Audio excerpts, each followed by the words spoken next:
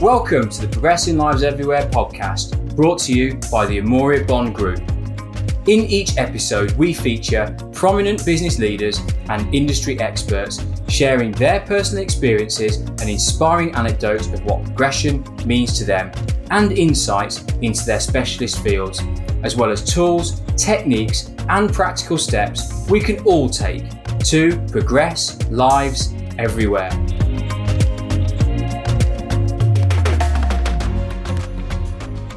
Welcome to the Progressing Lives Everywhere podcast. And today I invited not only a friend, but also an individual who is very well known with progressing lives and with communication styles.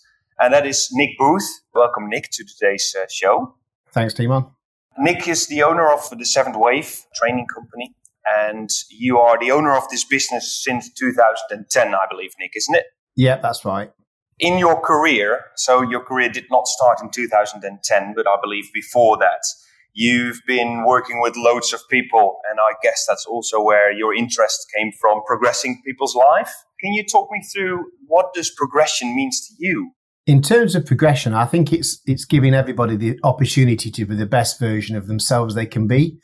I think that's number one, because very often we develop a type or a way of communicating that we believe works for us, but we don't always think about what it's like for the recipient.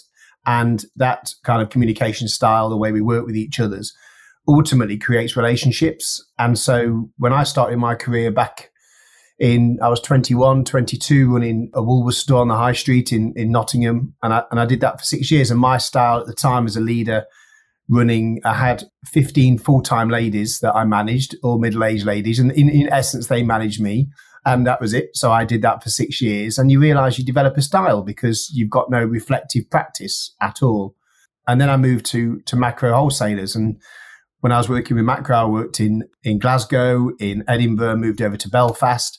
Very, very different cultures. And then ultimately worked in Macro Harlesden in London, where I had 600 staff and 80 different cultures. And within that time, you realize how important it is for us to understand each other, to allow you to progress in your environment, to be the best version of you can be. And I do have a bit of a core principle that in any relationship you have, you've taught that person how to treat you. And I think that is so important for us to kind of always think that. So in any relationship, you've taught that person how to treat you. That is one of our fundamental beliefs as a company, certainly from myself. And it's about taking responsibility yourself for how you communicate to others. Thanks for the introduction, Nick, and giving a bit more context about your career so far. You mentioned a few things that piqued my interest, to be honest. And one of the things was you've managed different people out of different backgrounds as well. What was there, or is there somewhere in your career that triggered you of realizing that everyone is different and I need to start communicating differently to those people? I think absolutely. I think what you've got to do, you've got to tailor your communication to those individuals. So I would say Woolworths was very young, so I probably can't really, that doesn't work as well as a story for you guys, I don't think. But certainly in Macro, it was a wholesale environment. It was huge. Again, 500-600 staff. So the way you communicated, you had a limited window to communicate to your team. And their success within their departments that they ran was ultimately your success. In Woolworths, you could fill the shelves yourself. You could go around and basically run the shop on your own as long as you had someone on the checkout. When we went and that was at 15, so I literally went from managing 15 people to managing nearly 400 people when I ran my smallest store, which was Macro Hull. And you realize that you can't do it all yourself. So what you have to do is max out on that time you have with each individual. Effectively is emotional intelligence. But you have to learn how to max out on that communication time with those individuals to get the best from it. So, in answer to your question, Timon, what I was doing was focusing, thinking, I've got 2 or 3 minutes with this individual. How can I max out? Was that the best form of communication to that individual? And sometimes it went terribly wrong. And sometimes I kind of got it right. But at the time, I didn't realize why I was getting it right and why I was getting it wrong. But I learned that more when I left B&Q. Yeah, so it's quite interesting. So do you have an example where maybe your communication went, completely wrong and you realized only afterwards, I should have communicated differently? I think so. I suppose more recently, I think it's my accountant. So I've been self-employed and got my business. And I remember the first year when you wouldn't run a business in the UK, The first year is kind of tax-free because the tax allows you to kind of get going from a cash flow point of view. The second year is when you are taxed on your first year and you're also predicted tax on your third year. So it's quite a tough time. And I remember my accountant ringing me up and he said, look, you're going to be taxed. You got VAT, you got income tax and corporation tax. And I was angry at him. I was frustrated. I said, PT, you should have told me this. And I realized all of that was my fault. And he is a good friend like you, Timon. He's a good friend to me. He looks after me. And I had to apologize to him because what I was assuming was that he was going to look after me and talk me through the detail. But we'd never had that contract. We'd never agreed that. So how was he to know that? So my assumption was he was going to do that. The reality was I never told him. So he's not a mind reader. And what he doesn't do is wake up in the morning and think about Nick Booth every day because he's got other businesses he looks after.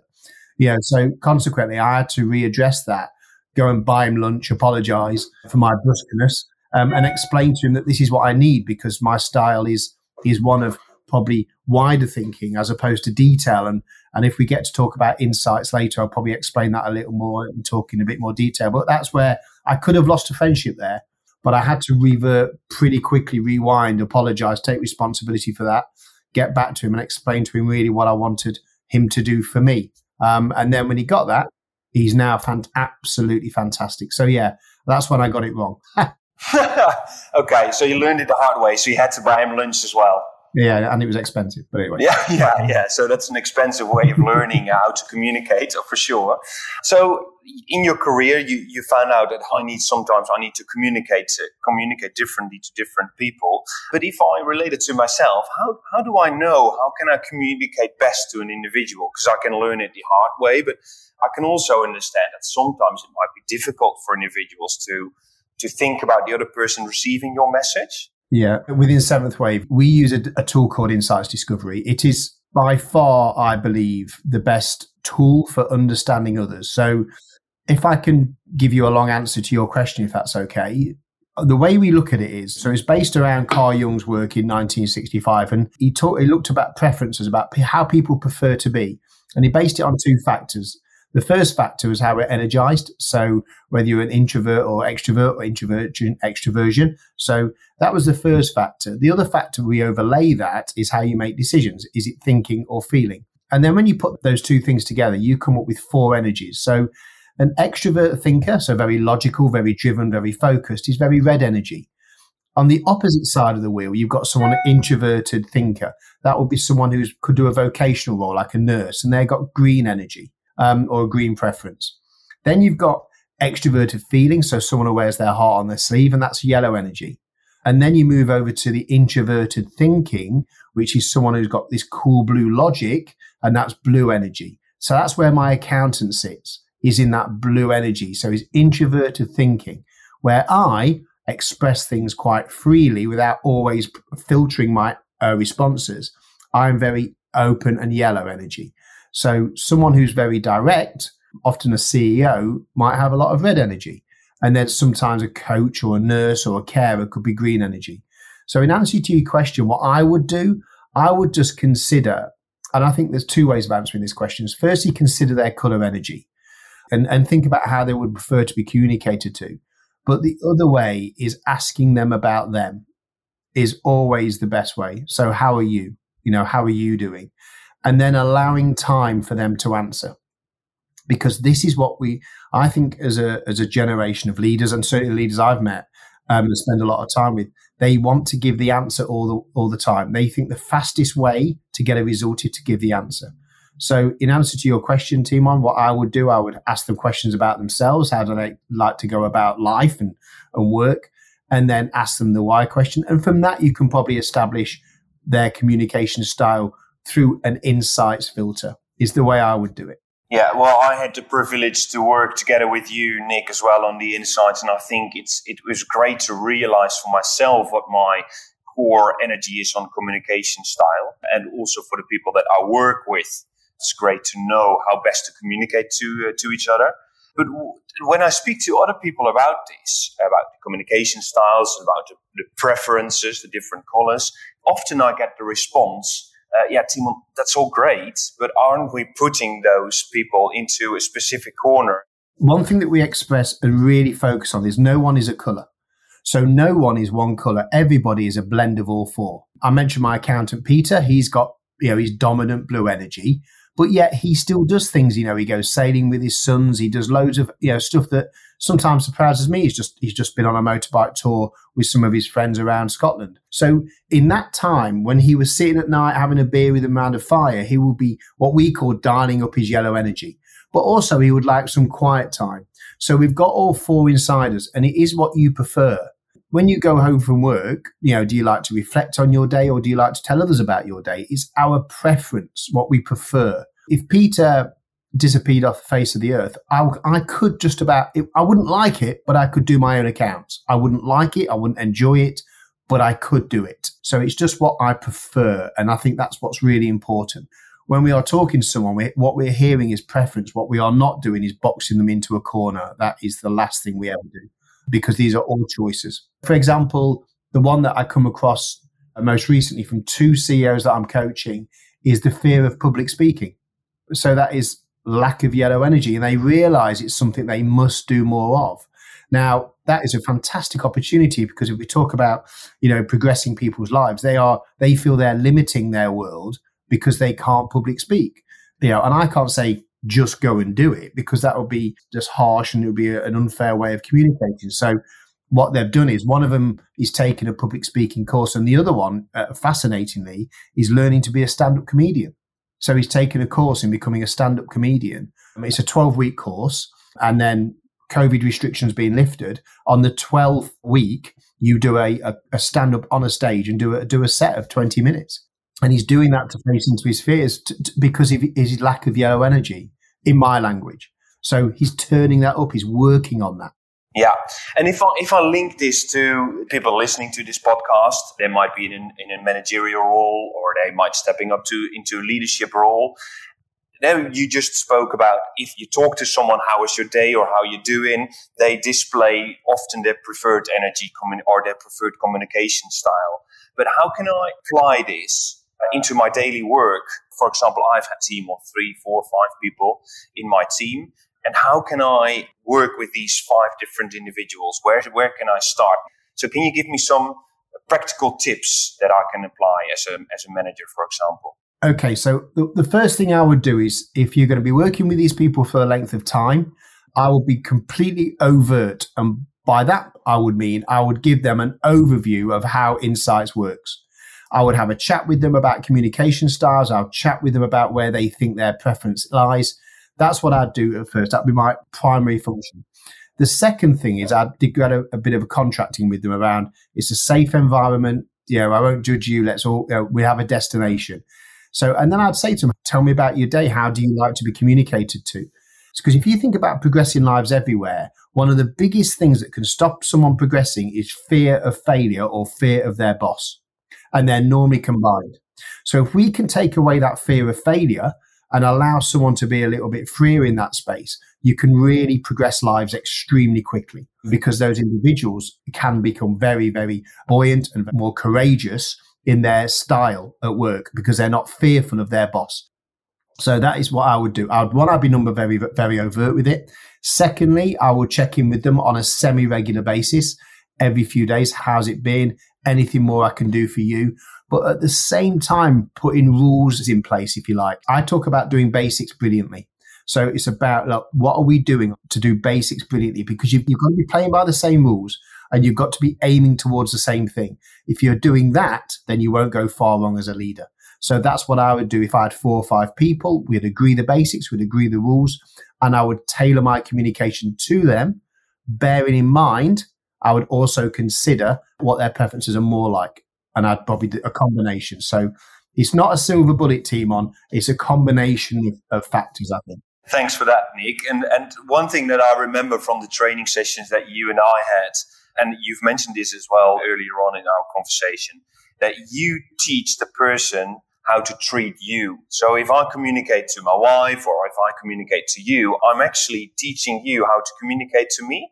But how does that work? Can you give me more context around this? Absolutely. So one of the most fundamental things that we do training is the parent-adult-child model. So if, for example, got a new starter And every day that new starter sits on desk, and let's call him Jack, right? And I say, Jack, don't worry about lunch. I'm going to buy you lunch today. And I'm going to tell you what time you can go to the toilet. I'm going to tell you what time you go for a coffee break. I'm going to tell you what time you to leave. Jack will sit there and wait to be told by me. And every day I say, right, okay, start work now, it's 9 a.m. Finish work now, it's 6 p.m. Let's go for lunch at 12, and I'm going to buy you lunch today. And if we did that every day for a week, the following week, I wasn't in. Jack will be lost. He says, okay, I think I need to start work. Where do I go for? I'm not sure what time. Should I go for a break now or not? And straight away, the parenting style, so the parent-child relationship would cause Jack to act in a certain way. So when we start to work those relationships out and go, right, what time do we start at 9. It'd be good if you can finish around 6, preferably not before. There's a really nice cafe around the corner that you can go and grab lunch. We do lunch around about 12. And occasionally me and you might grab lunch together. It's a much more of an adult relationship. And I think that's really important for us to establish as when we first get into that relationship. And people then respond to that. And if every time I spoke to you as my boss, not that you would do this, Timon, but if every time I spoke to you, criticise me, I would be less reticent to be open to you.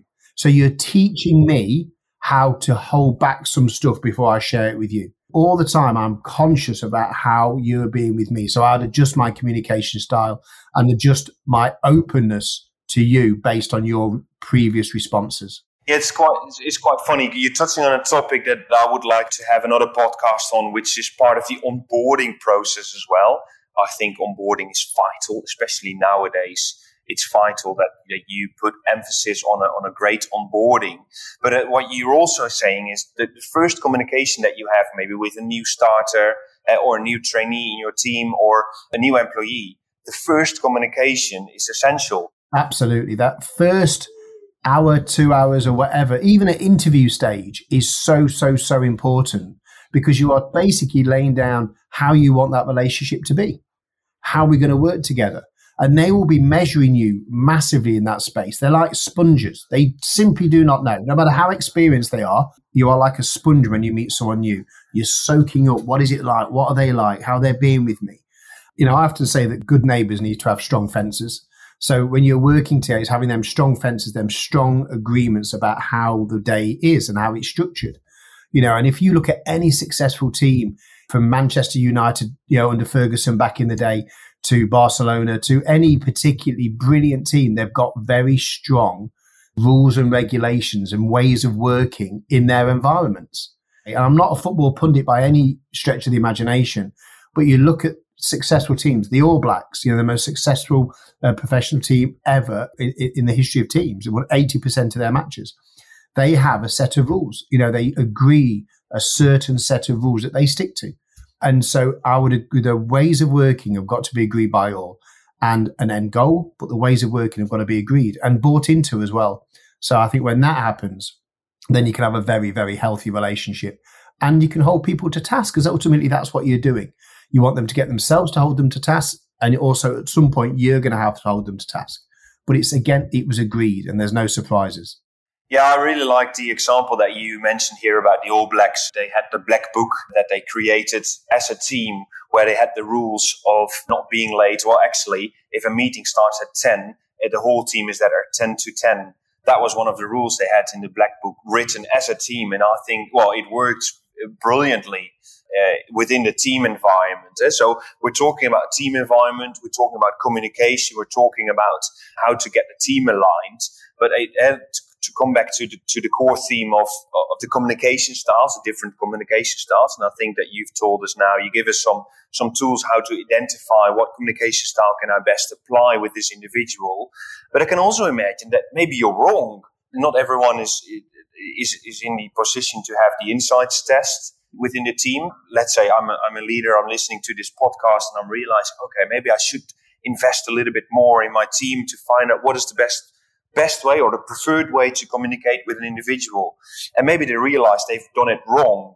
How can I undo the way that I taught someone how to treat me and how, because, do you understand where I'm going with my question? I totally get that. So can you basically, what I'm hearing is, if you've got a relationship that isn't great, can you kind of reform that relationship? You absolutely can. I would always say, look, I've never got on with Eric in accounts or whatever. I think then I've never got on with Eric in accounts. And what we can then do is go, right, it's my responsibility then to go back and kind of work that one out. So there is people out there that you probably just won't, you probably won't want to go for a beer with. But if you're working with them on a daily basis, it's the best to have a working relationship. Two things really. As a leader, if you don't know what communication style your team are as a group, you have to talk to all four energies. So you have to talk to four energies. So detailed for blue, be direct and quite quick for red, be show them you care for green, and involve them for yellow. And if you do all four, you're going to kind of a bit of a coverall. But again, in a relationship that isn't great, I would say, and it takes some courage to do this without a shadow of a doubt, but you've got to ask yourself the question, I'll be working with this person for the next 2 or 3 years. Do I want to feel awkward every time I pass them in the corridor? It's like death by 1,000 cuts. Or do I take the moral high ground? Do I take the bull by the horns, grab them for a coffee and just say, look, Eric, sometimes we don't see eye to eye. What is it about me that kind of gets you, ticks you off? And, is there anything you could do to help me in that space? And take it and have the courage to create a better relationship, because ultimately that person will also identify. And there is people out there with very low emotional intelligence that don't get it. But I think it's important sometimes just to throw it out there on the table. You may not know where the conversation is going to go.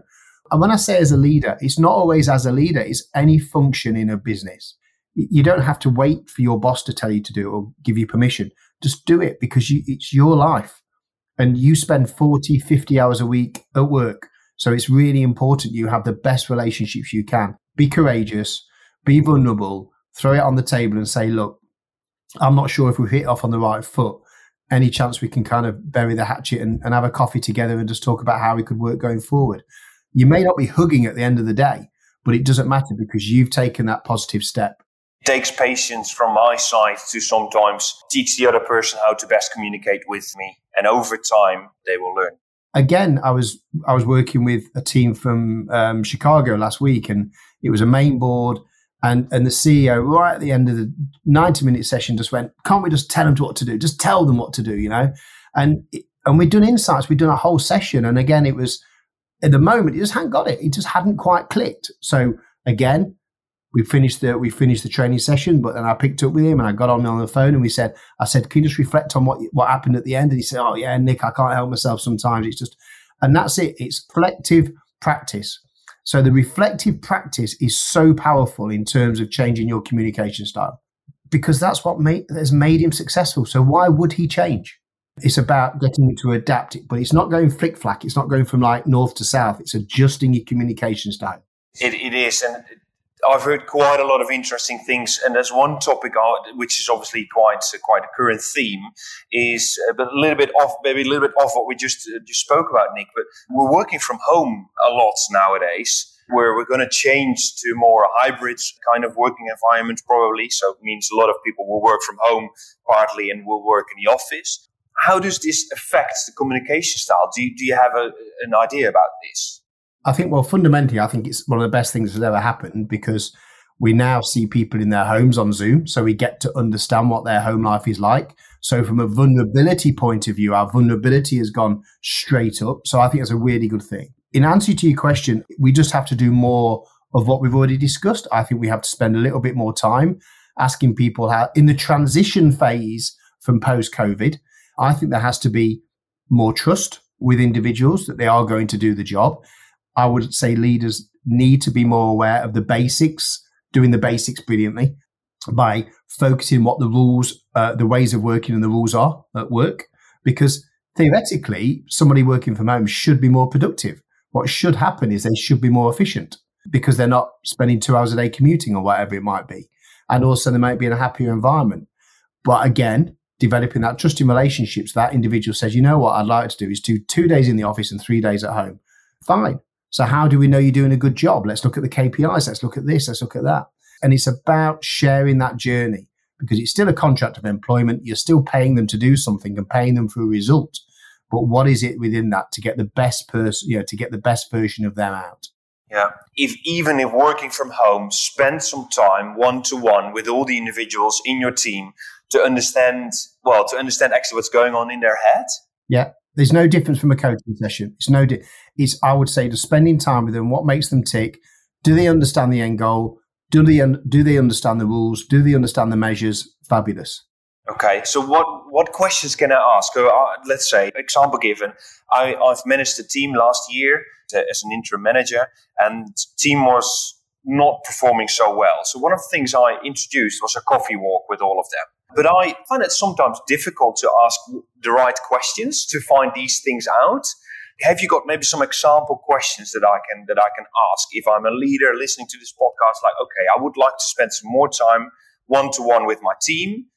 I remember Googling what is the best coaching question ever once, and I think it comes back with, so how are you?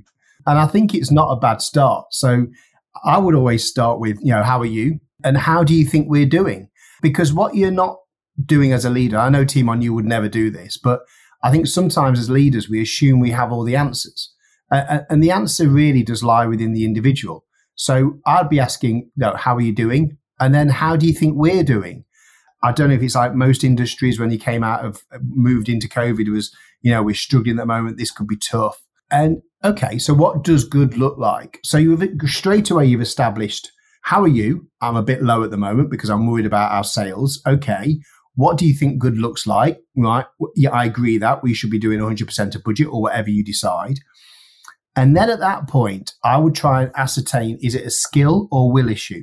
So has that person you're talking to, and I'll be overt with this and say, look, is it skill or will? Do you know how to do it? And they'll go, well, actually, I don't. I don't know how to make these cold calls, or I don't know how to sell to this part of the industry.